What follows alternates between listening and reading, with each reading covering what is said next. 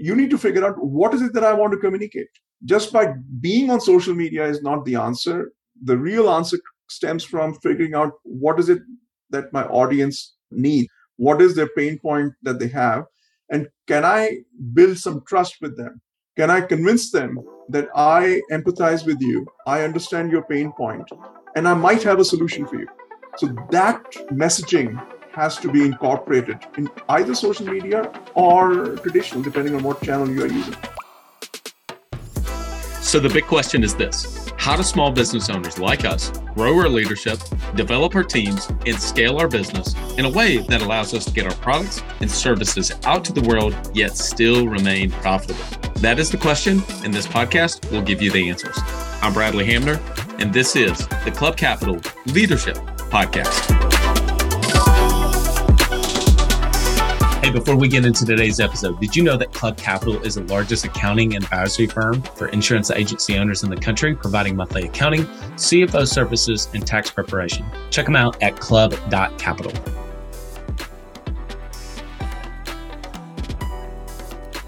Welcome to another episode of the Club Capital Leadership Podcast. My name is Bradley Hamner, your host. On today's episode, we have Atul Minocha. Atul is a partner at Chief Outsiders. They're a national marketing consulting firm that helps CEOs accelerate growth. They have got a ton of experience in startups and even Fortune 500 companies like Honeywell, Kodak, and Toyota, and they worked in a wide range of industries. He's also been teaching marketing courses at a graduate level for 13 years, and he most recently published a marketing guide for CEOs titled Lies, Damned Lies, and Marketing. It's already an Amazon bestseller in multiple categories, and it's been named by Forbes as the #1 book to read for entrepreneurial success. I think that's enough to say this is a great podcast. You want to learn and understand marketing? I think you'll love this episode. Without further ado, here's my conversation with Atul Minocha. Have you ever tried online marketing before and weren't sure if it was working? Maybe your rep talked about all the impressive features and stats and said things were going great, but you didn't know how all that tied into raw new policies written. Well, that's not the case with DirectClicks. DirectClicks is the premier Google Ads and SEO option exclusively for State Farm agents. Why? They're 100% results oriented with an exclusivity guarantee. Every review call you have with your account manager focuses on what really matters to your business, and that's leads and call-ins received. Everything will get broken down to cost per lead received.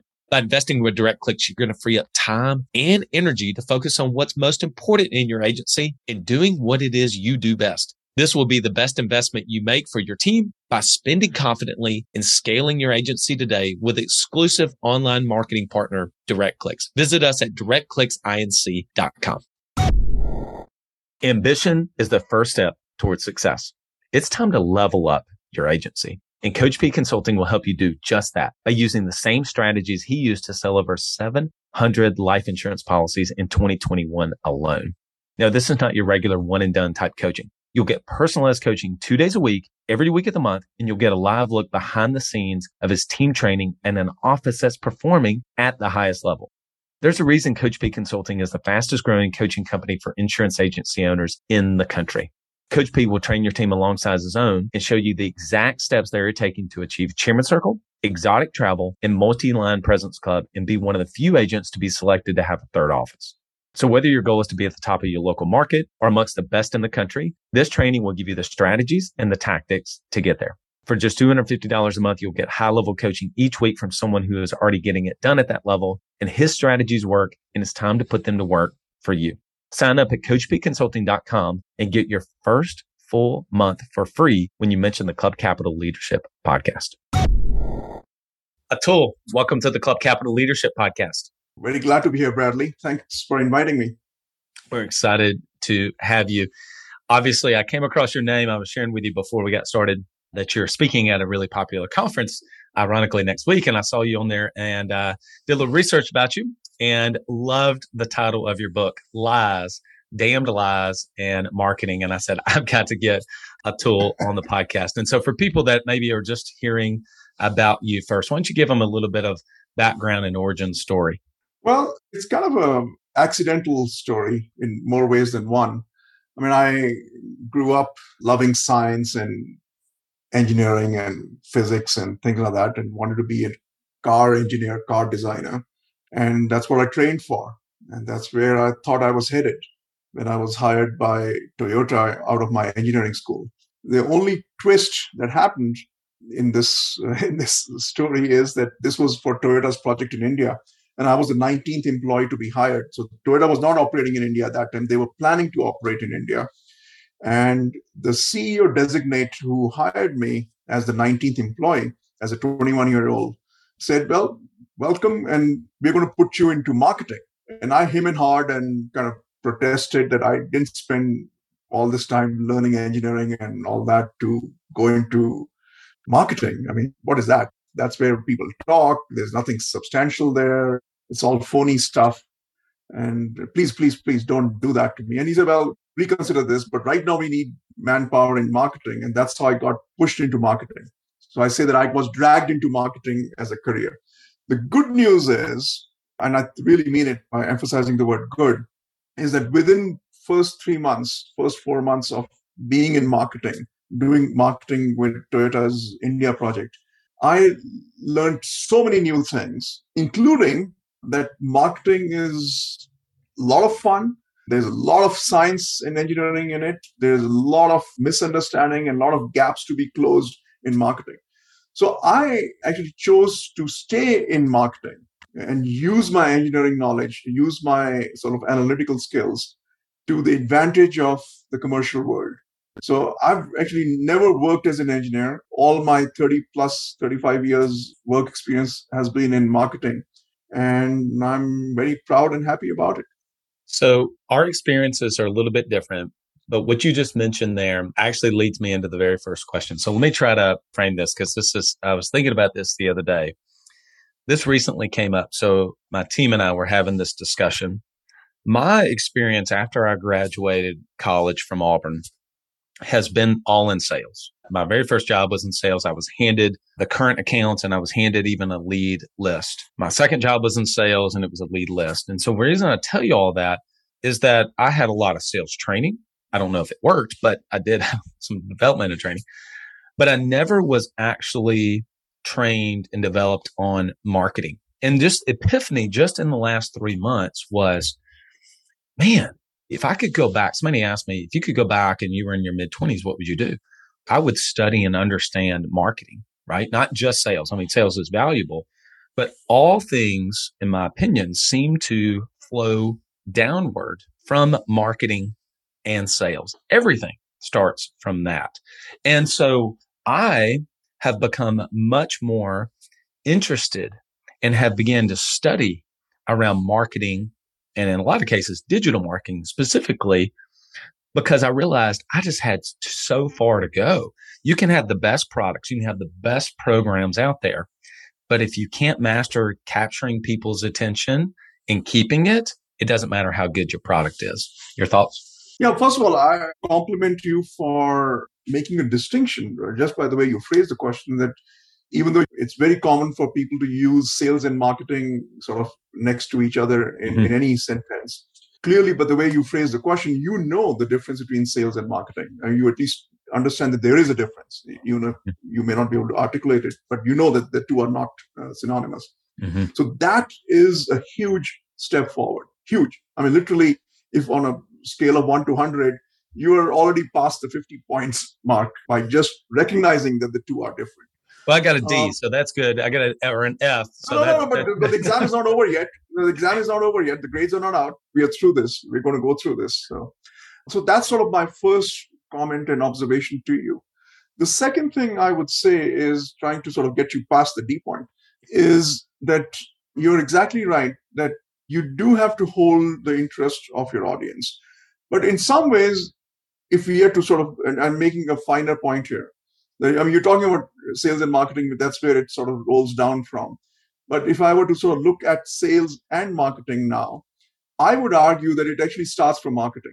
And again, the idea is not to put one above the other or importance or this thing, but I'm just sort of being very analytical about it. That it really starts from marketing only because it's marketing's job, or it should be marketing's job, to first determine what does the market need? What is the market sort of experiencing as a pain? Where are the gaps? What's the market clamoring for? What are they missing? and then identify that need and then figure out what will satisfy that need in the best possible way. So this is well before anything is made, well before a product is made, well before a service is defined, but using your customers to determine what is the pain point that they are experiencing. Once that is determined, once that leads you to create whatever that answer is, that's when you turn it over to sales and sort of say, okay, I've got so many products sitting in my warehouse, or I got so many offerings sitting on my SaaS platform. Go out and find the right customers. And by the way, the right customers have also been identified, at least in terms of segmentation, in terms of what an ideal customer profile is. So you're not sort of going on a wild goose chase. You kind of know, what does an ideal customer look like? Where will I find them? How will I know that they are my more likely client? That's how it really begins. And that's how it really should begin. No, that makes total sense. So I want to ask you around, tell me if you agree. I'm actually curious if you agree with this. Is that the right thing for one company may not be the right thing for another. So if you're doing $1 million in revenue and you're wanting to grow to 2 million, right? Double the size of the company. If you go and speak to somebody that's doing $10 million, well, maybe the marketing prowess that they have and the strategies and the tactics that they're employing may be right for them because they're at $10 million, but it may not necessarily be right for you. Number one, do you agree with that? And number two, how do we go through from a principal perspective and look at marketing from a high level principal level first, regardless of the company size? So absolutely, every company has a unique problem that needs to be solved with a unique solution. So a solution that I might have for helping a company grow from 10 million to 15 million is unlikely to work for another company who is also trying to do the same thing, even if it's in the same industry. Because everybody has a unique set of issues, unique set of challenges, unique set of strengths. And as is well known, that people ought to play to their strengths. So company A may have a certain strength, which if I was advising them, I would try to leverage that strength. And company B may have a different strength, and I might use that strength for that company to leverage their success. So that's clearly the case. And the solution has to be very, very topical and timely. So again, one of the things that, I'm a partner in a marketing consulting firm. So it's very common for us to go in there when we are still talking to a client or a potential client and make two specific points. And they're kind of obvious, but sometimes are not treated as obvious. In other words, it does open up an aha moment. Number one, even though we are known as a marketing firm, at the very outset, we tell our potential clients that we are not here to solve your marketing problem. They usually sort of are a bit surprised that, why are you here? Well, our answer to that is that we are here to solve a business problem. So we use marketing as a tool to solve business challenges. And business challenges could be, growing as fast, or we got a new competitor, or we need to grow in a certain area that's new for us, or whatever it could be.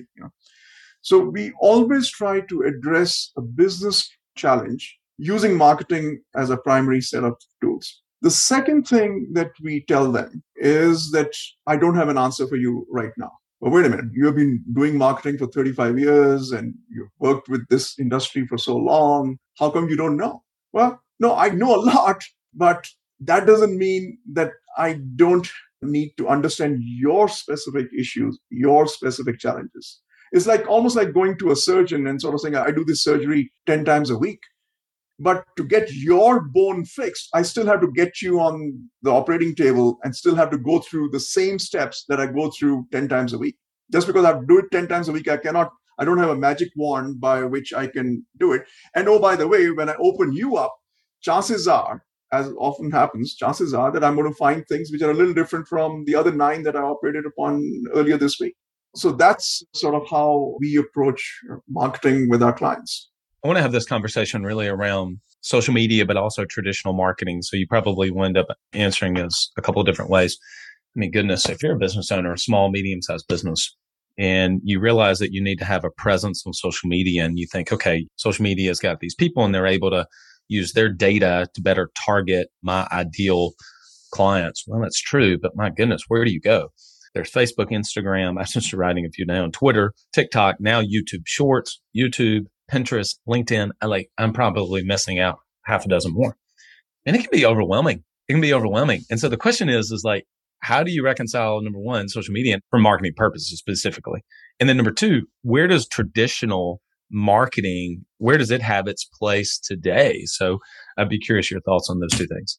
So let me take it back with traditional and digital. So there was a time, 15, 20 years ago when digital was sort of just getting started, so to speak. And at that time, it was mostly free. And at that time, it was mostly noise free. There was very few people were on Twitter, very few people were on whatever channel you were looking at. Yep. So if you jumped in there, you were able to sort of rule that particular social media for your particular segment. That is certainly no longer the case. It's no longer cheap, it's no longer free, and it's very, very noisy today. That doesn't mean that you should not use social media. But what you should do is not ignore traditional media, because in some ways, traditional media has been ignored by the so-called new digiteratis who are now focused on the digital side of things. And the analog world is open. And therefore, you have a better chance of catching attention in the analog world. Now, it's not A versus B, it's A and B. And if you're a company, what you need to figure out is what is the right blend between the digital and the traditional. So you cannot sort of start with an assumption that I'm going to go all digital or I'm going to go all traditional. You should arrive at that answer, and most likely it will not be 100-0 kind of a thing. It will be some blend between the two. Look at a company like Apple. As technologically advanced as there is, as big as there is, and they still spend millions of dollars on billboards. Why? Not because they don't believe in digital, but because they believe that traditional billboards are also effective. So keep that in mind. Now let's focus on the digital part, the first question that you asked. So you're exactly right. I mean, the social media is sort of a big tent umbrella where there are at least 10, maybe 20 big platforms out there. And then if you think of all the platforms that are out there, there are probably more than 20. So what you need to figure out, there are two things. Your question was which one to choose. In some ways, that's the easier answer or easier question to answer. Which one to choose? The best way to answer that is figure out where your target audience hangs out and for your intent. So for instance, when I talk to B2B customers, I tell them that B2B customers are probably on LinkedIn and they're also using Facebook and Instagram and all that. But with very few exceptions, when the same person is using LinkedIn, Facebook, and Instagram as an example, they are in the business mindset when they are on LinkedIn, and they are in fun and family and personal mindset when they are on Instagram and Facebook. So do not sort of cross that over. So just because they are on Facebook doesn't mean that you start advertising your very serious business products in microscopes or industrial analyzers on Facebook, just because you believe that they are also on Facebook, because they're not in that frame of mind when they're on Facebook. So you're not going to catch them at the right spot, so to speak. So choosing the platform is relatively easy by answering the question, where do my potential clients or my target audience hangs out? But in my experience, the bigger mistake that's made is in determining what should be communicated through that social media channel.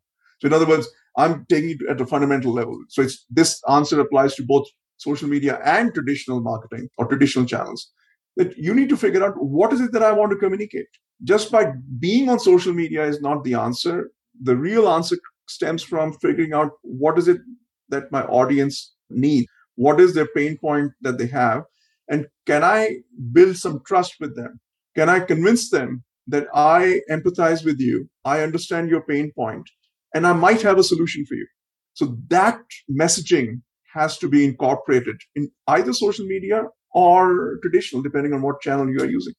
I think what stands out to me there is almost like this analogy of fishing. So if you are a fisherman, we have a really great lake here that's Lake Gunnersville. It's known for bass fishing. It has some of the bass fishing around the country. I'm not really a bass fisherman myself, but people travel literally around the country and around the world to be able to come here.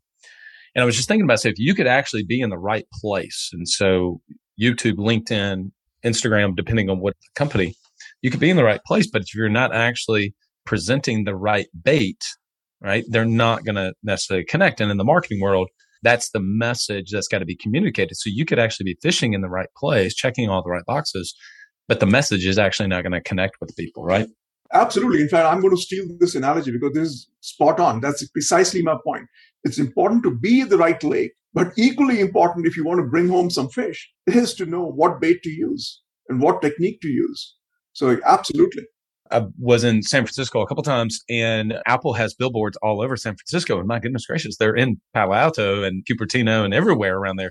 You would think of all the places that they don't need to be having ads, billboards specifically, it would be in San Francisco. Everybody has it. But man, there was hundreds, maybe even thousands of billboards. And every couple miles, it was a picture of that was taken on the new iPhones. Yeah. Let me give you my perspective on that, because I've heard this before too, that are they sort of feeding to the home crowd, or what's going on, or is it real marketing? And I would argue that it's real marketing.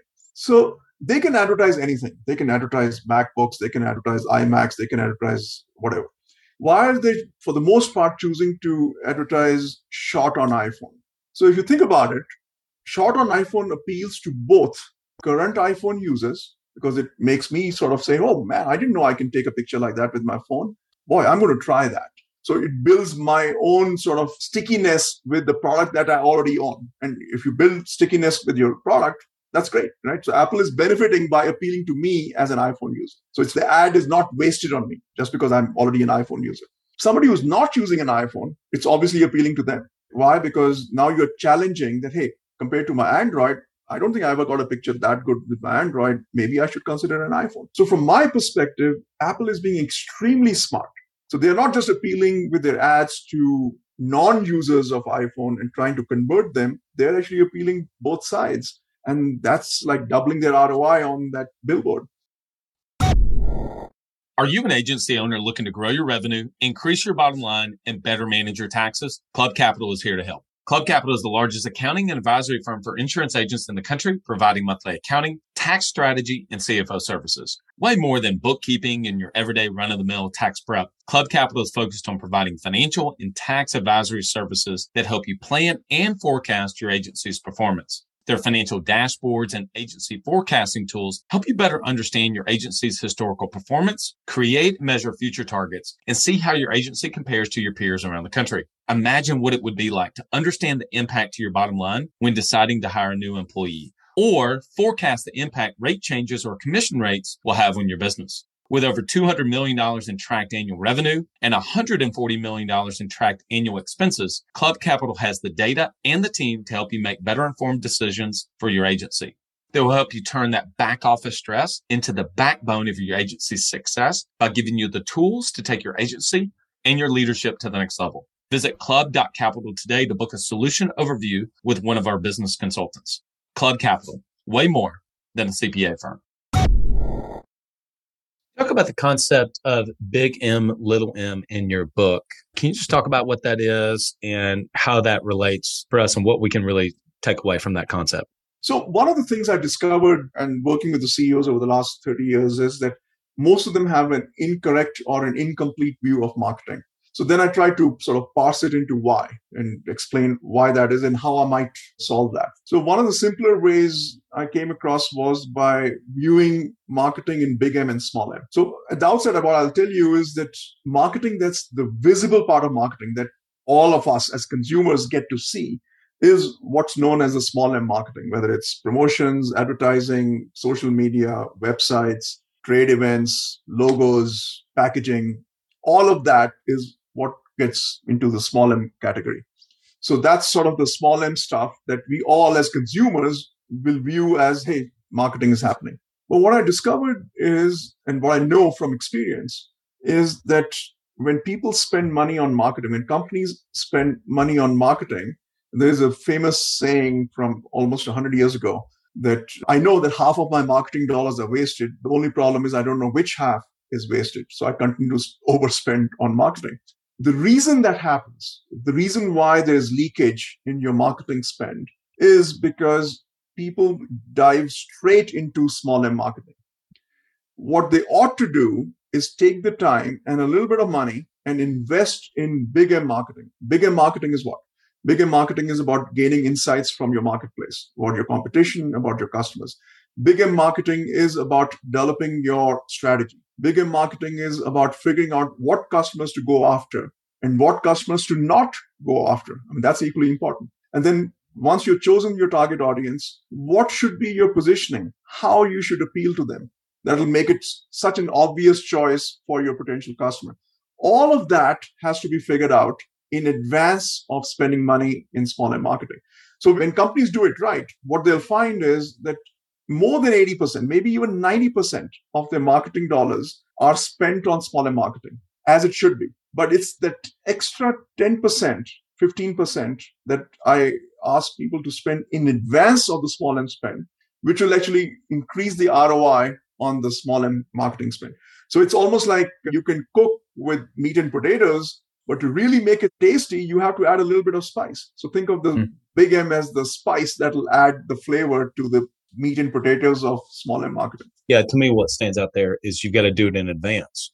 So if somebody said, you know what, we're in the same industry, this is really working for us, Google pay-per-click as an example, just make that up, or YouTube ads. And somebody says, okay, great, let's put somebody on YouTube ads and let's go stand up some YouTube ads. Well, maybe that may work. It may be for your right target audience, presuming that you've actually identified who your target audience is and what their desires are and what are the pain points that you're trying to solve in the marketplace, as opposed to, because you could technically be able to run really great YouTube ads, but if your messaging doesn't land with your target audience, it's not going to matter. Yeah, absolutely. I mean, I could not ask this question. What are some of the other biggest myths, lies that you see in working with businesses around marketing? So I have a short list because the list, my book could have been longer than it is. I have a short list in my book, so I would encourage your audience to get a copy and browse it. But some of the big ones are that unless there is an ROI, you should not spend any money on marketing. In other words, insist on getting well-documented ROI number before you approve any marketing program. Again, I train as an engineer. I love numbers. I love ROI. But I also know from experience that not everything can be converted into a simplified ROI. I previously mentioned the example of billboards in San Francisco Bay Area, right? So do you think Apple can identify how many more iPhones have been sold with any of those specific billboards? Never. Absolutely not. So there is no ROI metric. But why are they choosing to spend money? Because they realize that the traffic is getting worse and worse, congestion is higher and higher, and they do believe that reinforcing the message of what can be done on their iPhone is a positive thing. So even if I'll never know how many more iPhones get sold as a result of the billboard, but I do know that it's going to have a positive impact. Mm-hmm. And that alone is good enough for me. Mm-hmm. So insist on figuring out the logic more than the ROI. Often you will get an ROI, in which case it's great. But just because you don't have an ROI, don't throw out a good idea just because it didn't come attached with a reasonable ROI. So that's sort of one lie. The second lie, in fact, I was just in a conversation literally an hour before this recording, was about SEO. And a lot of money these days is spent on search engine optimization and how companies are trying to rank themselves high and trying to sort of get smarter than Google, or to win points with Google and Bing and the other search engines. The most interesting part about this is that Google, on its own website for web developers, it lays out 4 simple points, 4 simple recommendations. I don't have it in front of me, so I'm going to paraphrase and summarize this for you. But basically, Google is telling people that do not try to serve us or any other search engine. If you as a company make your website your customer friendly and serve their needs, we as Google or we as search engines will recognize that. We are smart enough to recognize that, and we'll reward you for it. So in other words, if you are a company, don't try to serve the interest of Google. You focus on your customers and let us do our job. When I work with my clients, I tell them, in some ways, Google has made it easier for you because they're saying, don't worry about us. We'll worry about you. You worry about your customers. If you're able to serve their needs, we'll recognize you and we'll reward you. I have to say, I have to chime in. It's like, sorry to interrupt. It's almost like somebody trying too hard, right? They're trying to get a guy or a girl, and you just like, you're trying too hard. Don't try so hard, right? Be yourself. Yeah. You exist in this world not to serve Google. You exist in this world, apparently, because you identified a need and you apparently have a product or a service that will solve that need. So focus on that, deliver to that, you'll get rewarded. So that's sort of another lie. The third point I want to make, I mean, like I said, my book probably has over 2 dozen similar instances. The third one is about pricing. So when I studied marketing, and I think it's still taught, even though things have changed dramatically over the last 30 years, but this part hasn't changed. I mean, there used to be a notion of 4 Ps of marketing: product, place, promotion, and pricing. And even though people understand pricing is part of the 4 Ps, but in my experience, especially in the small to medium sized businesses, when you ask a CEO as to who does pricing for you, very rarely will the person answer marketing. It'll either be my sales VP does it, or more often it's my CFO who's taken the pricing function as part of his or her responsibility. And I feel that's a mistake. And the reason it's a mistake is that, and again, Bradley, no offense to you in your sales training, but if a salesperson takes charge of pricing, it usually moves in one direction, because lower the price, better the chance of meeting or exceeding my quota. If you put CFO in charge of your pricing, CFO has a very good understanding of costs and margins. So that part is very good, but CFO has, generally speaking, very poor knowledge or poor feel for what pricing change does to market response. If I change my price up or down, how will the market respond to that? CFO doesn't have any good pulse on that particular question. So given all this, marketing ends up being the right function to take care of it, because marketing usually does not have a comp plan that's driven so aggressively based on sort of quarterly sales, so to speak. And a good marketeer should have a good finger on the pulse of how the market will respond to a pricing change.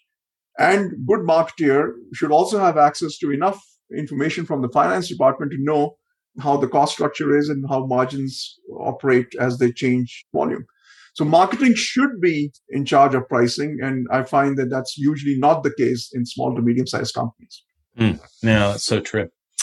I loved your book.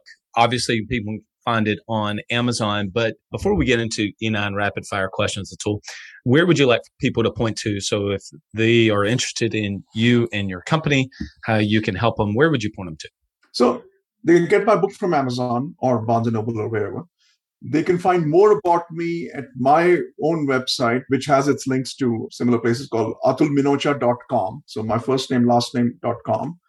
The marketing firm that I'm a partner in is called Chief Outsiders. So there's a website for Chief Outsiders, and there's link to it from my website as well.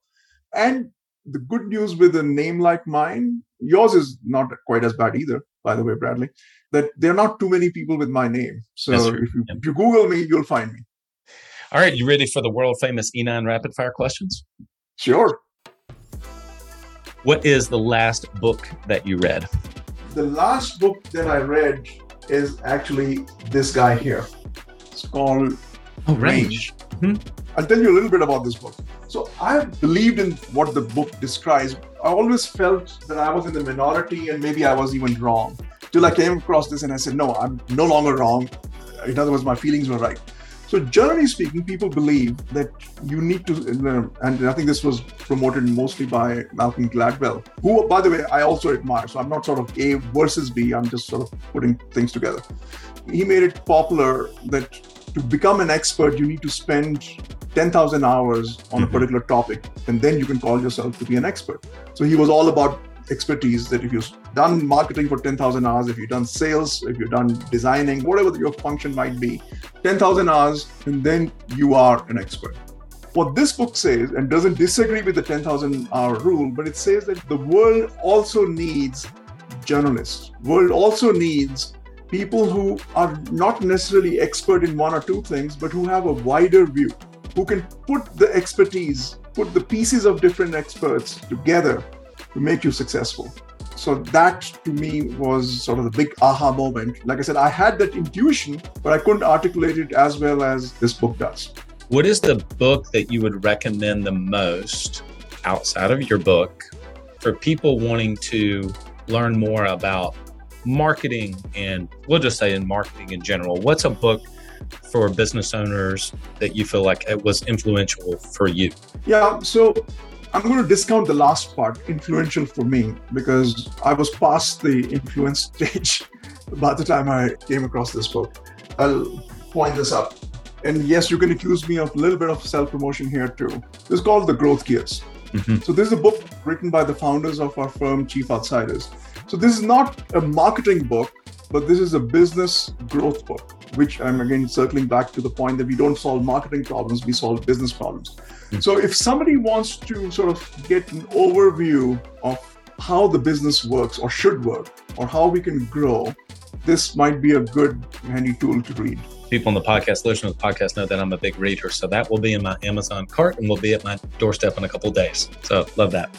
What is one thing that drives you crazy, a pet peeve whenever you start working with a client for the very first time? What's just something that drives you crazy? Oh boy, you're going to get me into trouble.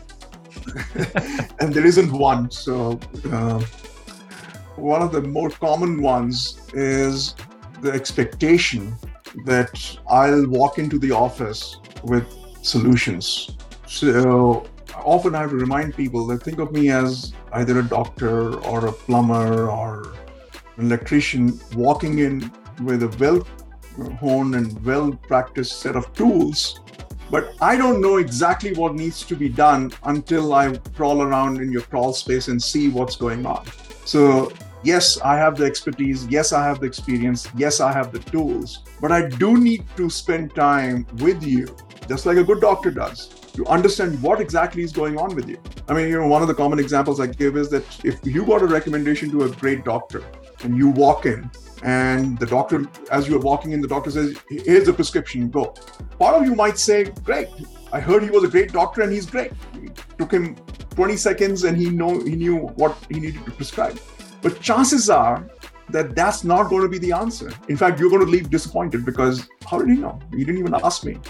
So the same thing applies to what we do in our consulting thing. So that's one of my pet peeves, when clients expect ready answers on day one, and they don't want to spend the time in digging through the history, the past, the current, the views of the customers, the competition, and all that.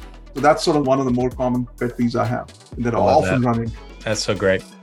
Kind of as a segue into my next question, what is the one thing that you would love for people listening to this podcast to take away? Like if there was one thought, one message you really want people to take away, what would that be? So again, in my experience, which was actually the driver behind the book, why I decided to write this book, was my discovery that even though I was dragged into marketing, but I chose to be in marketing and I loved the function of marketing. So how come something that I truly love and enjoy and find useful, how come different CEOs are so frustrated by that function? Some of the CEOs that I've run into, they are almost on the verge of giving up on marketing. They say, I'm not going to spend a single dime on marketing in the future because I have no way of determining what I got for the monies that I've spent. So if I have to give them one takeaway, it's going to come from one of the sources I have quoted in the book. There's a company called CB Insights out of New York City. And it's a financial data analytics firm focused on venture capital and startups and things like that. So every year they do research on the previous 12 months and the companies that failed during those previous 12 months. And then they try to analyze why did they fail. So sometime in December or January, they publish their annual post-mortem of previous 12 months failures. Every single year they do this, the top 10 reasons, 8 out of the top 10 reasons that they usually come up with, 8 out of the top 10 reasons have direct roots into marketing. So when I run into CEOs who are ready to give up on marketing, that's the data I show them. So if there's one takeaway I want to give your audience is that even if you've been frustrated with marketing for good reasons, even if you've been disappointed, even if you are on the verge of giving up on marketing, it's not the time for you to give up on marketing. It is the time for you to figure out why and how to do great marketing as opposed to the kind of marketing that unfortunately you've had to deal with in the past. So don't give up on marketing, but do the right marketing, which will obviously not only save the day, but it'll actually help you grow. Love that. What's your favorite tech tool or app that you use every day? iPhone. Yeah, my life revolves on all things Apple, but particularly iPhone. Yeah. What's your favorite quote? Actually, I'm going to give you 2 quotes. One is, I personally, and I think it was Voltaire who said this, is that it's good to have strong views, strong opinions even, as long as they are weakly held. or held weekly. And what I mean by that is that good to have opinions, strong opinions, but be open to hearing the other side. Related to that quote, which I think came from F. Scott Fitzgerald, was that the mark of superior intelligence is when somebody can hold two contrary views and still function. Because that is also sort of showing that I may be processing instead of saying that it's either I belong to the red t-shirt camp or I belong to the blue t-shirt camp. You're sort of saying I see good points and bad points on both sides, and therefore I'm going to carve out my own way. So those are sort of related quotes that I use often, or try to use often in my own life. You could sit next to anyone on a 10-hour flight. Who would it be? No one. I'm often on a 15-hour flight, and I do my best thinking when I'm in plane and I'm listening to Pink Floyd or any other music. And other than family and friends, if I'm traveling with family and friends, that's a different story. But when I'm traveling by myself, I'm better off in my own world because that's my high quality time. When you're not working, what's a hobby? What do you love to do? I love the outdoors, which is why I live where I do. So I've spent a lot of time hiking and off-roading and exploring. I love travel, so I travel around the world for work, but more than that, for pleasure. It is the Club Capital Leadership Podcast. After all, what's the best piece of leadership advice you've ever received? Don't try to be a table-thumping leader. In other words, leadership is not about sort of how loud you are or how fearful you are. It's about how good your ideas are and how you can explain things, and then develop your followership through the power of might, if you will. Love it. Atul, this has been a great conversation. I hope to have you back on in the future. Thank you so much, Bradley. I enjoyed it. As I mentioned in the episode itself, there's been this, I don't know if it's an epiphany, but a revelation for myself about I really need to begin to look at all the businesses, not just from a sales lens, but from a marketing lens. And so I was actually really excited to be able to get Atul to come on the podcast. A few things that stood out to me. Number one, towards the end, whenever we were talking about not everything can be measured. And so he was giving the examples around Apple and the billboards. And I just had recently been in Napa area, so flew into San Francisco and saw how many billboards are there. And so that's so true. And if you think about how many, they're only putting those billboards up specifically for the reason of how many more cell phones that they're going to sell or iPads, et cetera, it wouldn't necessarily make sense. So I thought that that was huge. The other part where he was saying, hey, don't necessarily try to optimize Google, just go out and serve your clients. I thought that that was really profound. And the more that you get in tune with who do you want to serve and how are you going to ultimately serve them, create a unique proposition in the marketplace. Sometimes that's referred to as monopoly control. The better off Google is going to be able to find you and list you higher in the rankings. We certainly know a lot of our listening audience are insurance agency owners. And so I think it was very valuable for you to be able to hear him say, hey, don't ignore traditional media as more and more things have been shifted online, and the importance of having an online presence. Obviously, we talk about our partners at DirectClicks all of the time and helping you to be able to optimize your SEO and your website and be able to get people to be able to find you. That's true.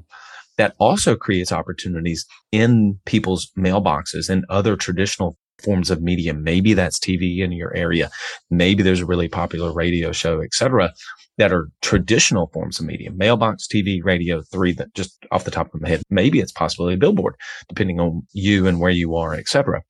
And so not ignoring those traditional forms of media, hopefully, is actually a really good thing for many of you to hear. And the last thing that I want to share is for a while, I had struggled with how much do I read a book, hear from someone who's working with Fortune 500 companies whenever I'm just a small business? Is there even any use in me reading some of those books? There's some really, really popular books out there, and they tell the story of Apple and Google, et cetera. And they're fascinating. The one that I really love is called $1 Trillion Coach, and it talks about the coach who worked with Steve Jobs and some of the Google founders, et cetera. At the end of the day, if you look at their strategies and look at their tactics, for you as a small business owner, yes, probably not the thing for you to be focused on. But are there some timeless principles that apply whether you're that big of a company or you're just getting started and you're doing less than $500,000 a year in revenue, that we can take about how they are approaching the problem, whether it's a marketing problem or a sales problem. And just because they have the cash muscle behind them, the size, the literal capacity to be able to do it, doesn't mean that you can't learn the principle. And to me, that was one of the biggest takeaways that I had in this discussion with Atul. In discussing this, I think this is why it's so important to be able to work with a company or people that know what they're doing. I really mean this. And so that's exactly what DirectClicks is able to help you to do. And so maybe you're really strong in the traditional media sense. You've had a lot of success maybe with billboards or with traditional forms of media in your area, but going online and having a presence, it can just be a little overwhelming. Well, instead of you spending the time trying to figure out how to Google AdWords work and what is SEO, search engine optimization, et cetera, just pick up the phone, call DirectClicks, and they can walk you through how they've been able to serve so many clients. I mean, the testimonials and case studies that they share with me on an ongoing basis of people that they've helped, whether it's a brand new business owner that's been in business less than a year, or someone who has been doing it for 10, 15, 20 years and is wanting to be able to bring their business online and to be able to ultimately not just have a presence online, but actually grow their business through people finding them through Google or Google paid searches or just Google organic searches or through their website. Work with the best. Reach out to DirectClicks, directclicksinc.com. I was talking to David the other day and I said, "Hey, David, I know you're getting a lot of testimonials and case studies. Can you send some of those to me?" Well, he's sending me one. Like it feels like every single day because he's getting such good feedback. I just want to read you one. Obviously, I'll leave the name out. It says, "Hey, Coach P, my team has been running your health play last week and we've been crushing it. We went from writing 2 health policies all last year to having 12 apps submitted this month, all of which happened during last week's Power Hour. We're currently ranked number 1 in our territory and number 4 in our area. I'm so impressed with them. Just wanted to share and send a big thank you for your knowledge and wisdom." This can be you. We're getting them all the time. If you want to be able to just go to the next level in your business, maybe it's not, you don't care where you're ranked against other people. And that's fine. You just want to get better. You know that you have more than what you're being able to show. Work with somebody who's able to help people from across the country, across all lines. Go to coachpconsulting.com. And if you've not recently heard, if you're new, mention the Club Capital Leadership Podcast and your first month is free. I mean, what do you have to lose? Your first month is free. Give it a trial run. Jump on calls twice a week with David, get a peek behind the scenes, and you'll see why so many people are staying with Coach P, jumping on and learning so much. Go to coachpconsulting.com. I'm going to stick with the case studies and ROI because it's one thing to hear from me, but it's another thing to actually hear real testimonials and real case studies from people who are actually getting it done with our partners. And so Micah sent me recently a testimony from someone, and I'll kind of paraphrase it a little bit for you, but it says, "I recently opted into their newest offering for the CFO software, which has given me the comfort and ability as a business owner to accurately forecast the impact of major business decisions, like adding a team member, increasing marketing budget, or reinvesting in my business in many other ways. It allows me to know beyond a shadow of a doubt that I can A, afford/absorb the expense of that decision, and B, what I can reasonably expect from an ROI standpoint from a specific tactic or decision." How about that? Isn't it impressive? If you want to become a better business owner, maybe not just a better insurance agency owner, but a better business owner, one of the ways you got to know your numbers. You got to really understand the different numbers and how they impact truly the bottom line, which is the financials of running the business. Go to club.capital and book a no obligation demo. Just have a conversation with them and see if we can have you to become one of the next testimonials. All right, everyone, this has been a great episode. Till next one, lead well.